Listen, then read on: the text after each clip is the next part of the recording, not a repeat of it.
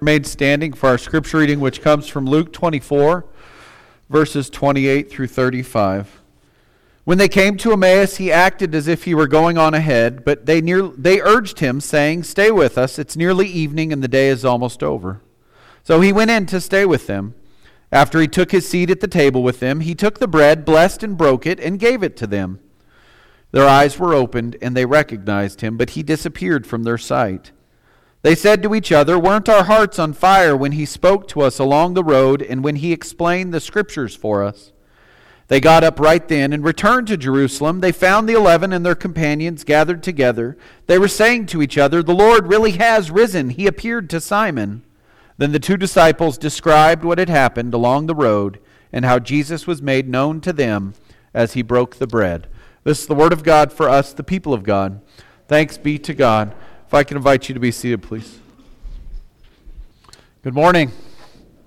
It's good being here with you all this morning as we're gathering here together to worship and study God's Word with each other. For those of you that were listening to the scripture reading and thought, is he repeating himself from last week's reading? And I'll just confess and say yes. I did repeat a portion of our gospel reading from last Sunday today. I'll be honest, as I was working on last Sunday's sermon and the Emmaus Road experience where Jesus encountered these two disciples on the road, I realized that we need to spend more time in this story, specifically the part where Jesus sits down at the conclusion of their journey and shares with the disciples in a meal. Or at least he didn't share. He broke the bread, their eyes were open, and the scripture tells us that he left from them. But last week we read this entire portion of scripture. And just a quick reminder, Luke writes that two disciples are traveling. This is the afternoon of Easter Sunday, and so the resurrection of Jesus is still fresh. They haven't had any opportunity to hear anything else or to experience anything else. And so they're traveling this afternoon, and they're heading from Jerusalem to a small community called Emmaus. Some biblical scholars think they found it. Others think they have not in the region surrounding Jerusalem. So it could be one of those pretty neat discoveries down the road if they find an ancient church and an archaeological site that they're able to track back and date it, or think that it may be the place where Jesus gathered with these disciples at Emmaus. But these two disciples, Cleopas and an unnamed disciple, are walking along. And they're discussing everything that they've experienced in the city over the past few days. And so this means that they are discussing the beginning, the betrayal of Jesus. They're discussing his trial. They're discussing his crucifixion. And they're also discussing, I am sure, the news that they have been told by the women and then also Simon Peter about the tomb being found empty. And so along the way, a man joins them on their journey and walks with them and says, "What are you all discussing?" All right, we know from Scripture that the man was Jesus, but we also know, because Luke writes in the Scripture, that it says they were prevented from recognizing him. And so as Jesus walks along with them, he explains to them the significance of what has just occurred in terms of his life and his ministry and his betrayal and his crucifixion and then his resurrection. And as he does so, he points their eyes to the entire gamut of Scripture from the book of Genesis all the way until, the entire Old Testament, because obviously there's no New Testament for Jesus to talk to them about. And he gets them to see that everything in it is oriented towards the coming of the Messiah and the actions that they have just seen and they have just experienced and they were talking about.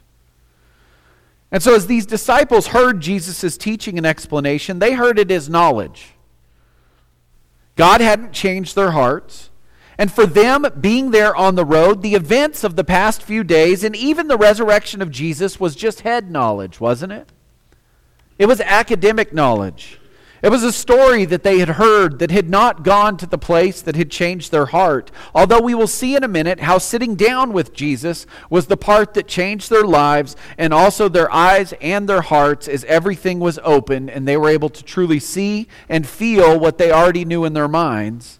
And that was that the tomb was empty and that Jesus Christ had risen from the dead. All right, so for us to think about this morning's meal, we have to think about why this morning's meal is important. And you can go and look in Genesis chapter 3 because this meal bookends that meal. In Genesis 3, we read about after how God had created the heavens and the earth. He created the earth, the animals, the plants. He had created humans. He had rested. And then in Genesis 3, we read about a meal where it says the woman saw that the tree was beautiful with delicious food and the tree would provide wisdom. So she took some of the fruit and ate it and also gave some to her husband who was with her, and he ate it too. And so they both were able to see clearly. They saw that they were naked, just kidding. And they sewed fig leaves together, and they made garments for themselves. Right? And we know from study of Scripture that this meal is the very reason that God put into work the plan that we read about in the entire Scripture from the book of Genesis on, to be in relationship with His people, to be in covenant with His people, to offer His people an opportunity to respond to Him and to live our lives in response to all that He has and done for us. But it's all because of this meal in Genesis 3, where Adam and Eve knowingly partook of this fruit.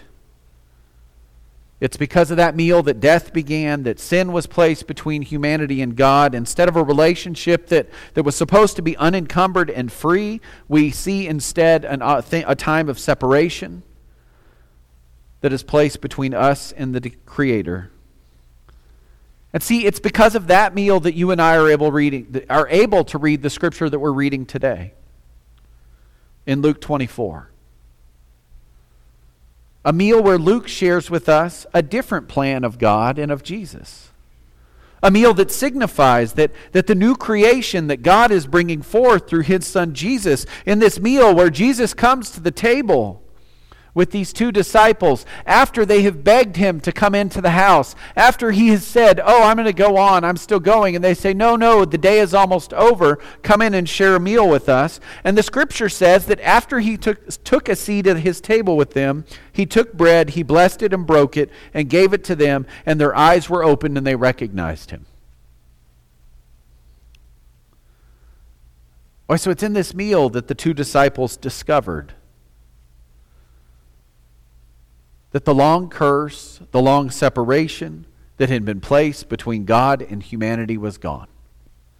It was in this meal that they discovered that death was broken, that death was defeated, and instead of death, they were being given a new creation, a new life, and a new possibility. This is the beginning of a new world that you and I are reading because Jesus is alive.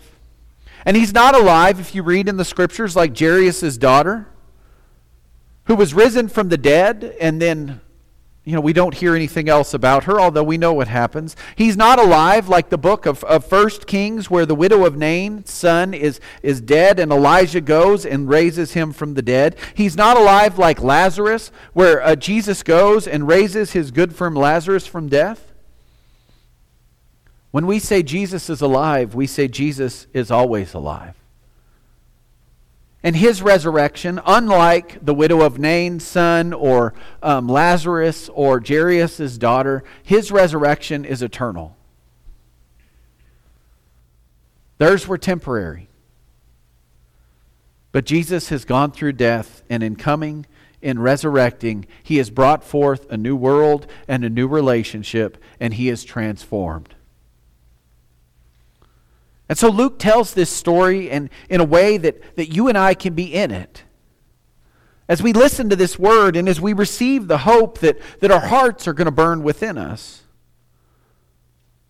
Not because we're just growing in our knowledge of the Bible, but our hearts are warmed because our knowledge is being taken and multiplied by God and nurtured by God and the power of God's Spirit within us, so that when we read passages of Scripture that are both old and new, God's Spirit will work as our head faith is brought together with our heart faith. And what that does is it enables us to live an entire whole body faith. But it begins at the meal, where we're invited to know Jesus as He breaks bread and as He blesses it and breaks bread and gives it to the disciples. Because it's only then that these two disciples, who were not one of the original 12, who very likely, they wouldn't have been in the upper room for the Last Supper. They wouldn't have celebrated the Passover Jesus. They were probably followers. But it's then that their eyes were opened. And they were able to recognize and experience the resurrected Christ in the breaking of bread. And see, in Luke, there's another meal where Jesus' followers were able to recognize him in the breaking of bread. If you look at the very beginning of Luke chapter 9, Jesus was teaching near the Sea of Bethsaida, which is located near the Sea of Galilee. And as he was teaching throughout the day, you can see, I like this kind of abstract photo, but you can see how the crowd kept growing. And as he taught, the crowd kept growing. And people kept coming throughout the day as he was teaching. And as the day was ending, the disciples came to Jesus and told him, you need to wrap it up. I don't know if they said it like that. But I think we know what they said, don't we? It's time to start wrapping it up so that the crowds can disperse, so that they could go find lodging, they could go find food for the night, or if they were close enough, so that they could walk home. And Jesus tells them, give the crowd something to eat. This story is familiar to many of us. It's a Sunday school story. It's one we hear often where the disciples found 5 loaves and 2 fish and told Jesus, there's no way we can provide food for everybody. The count was 5,000 men without counting the women and children. And Luke writes this, he took the 5 loaves and 2 fish, looked up to heaven, blessed them and broke them and gave them to the disciples to set before the crowd. Everyone ate until they were full, and the disciples filled 12 baskets with the leftovers. Immediately following this miracle, Jesus took the disciples off. He took them away. And he asked them, what do the people say about me? What are they saying who I am?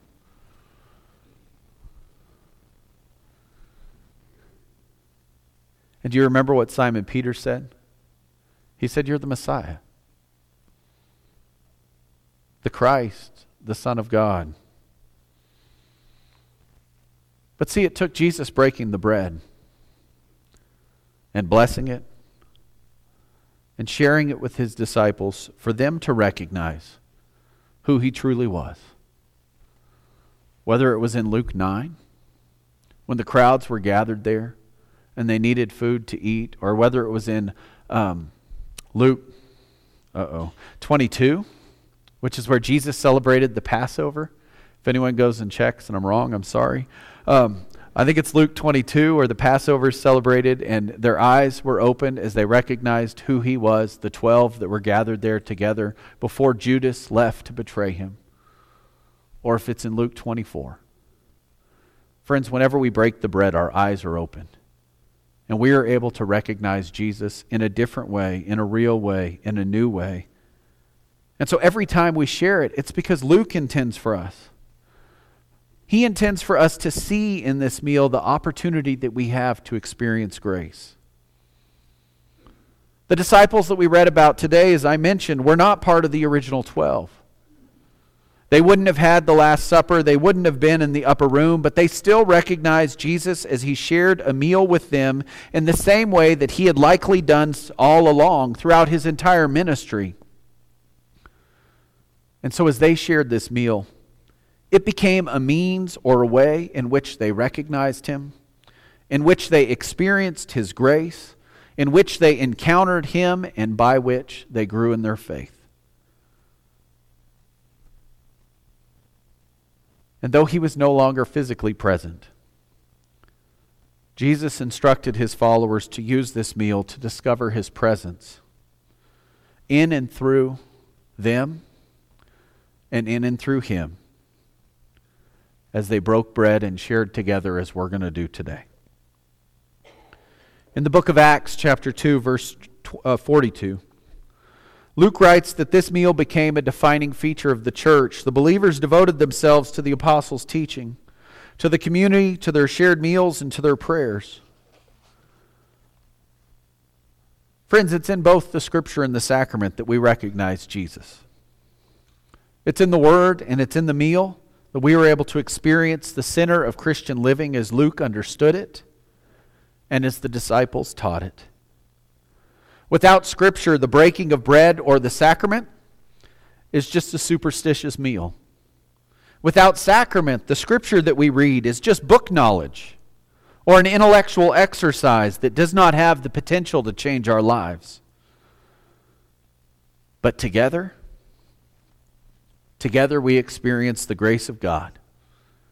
We experience His Son, Jesus Christ. And we recognize His presence in our lives through something even as simple as bread. And so it's in the breaking of bread that you and I participate in the one act that allows us to experience and allows us to recognize Jesus Christ.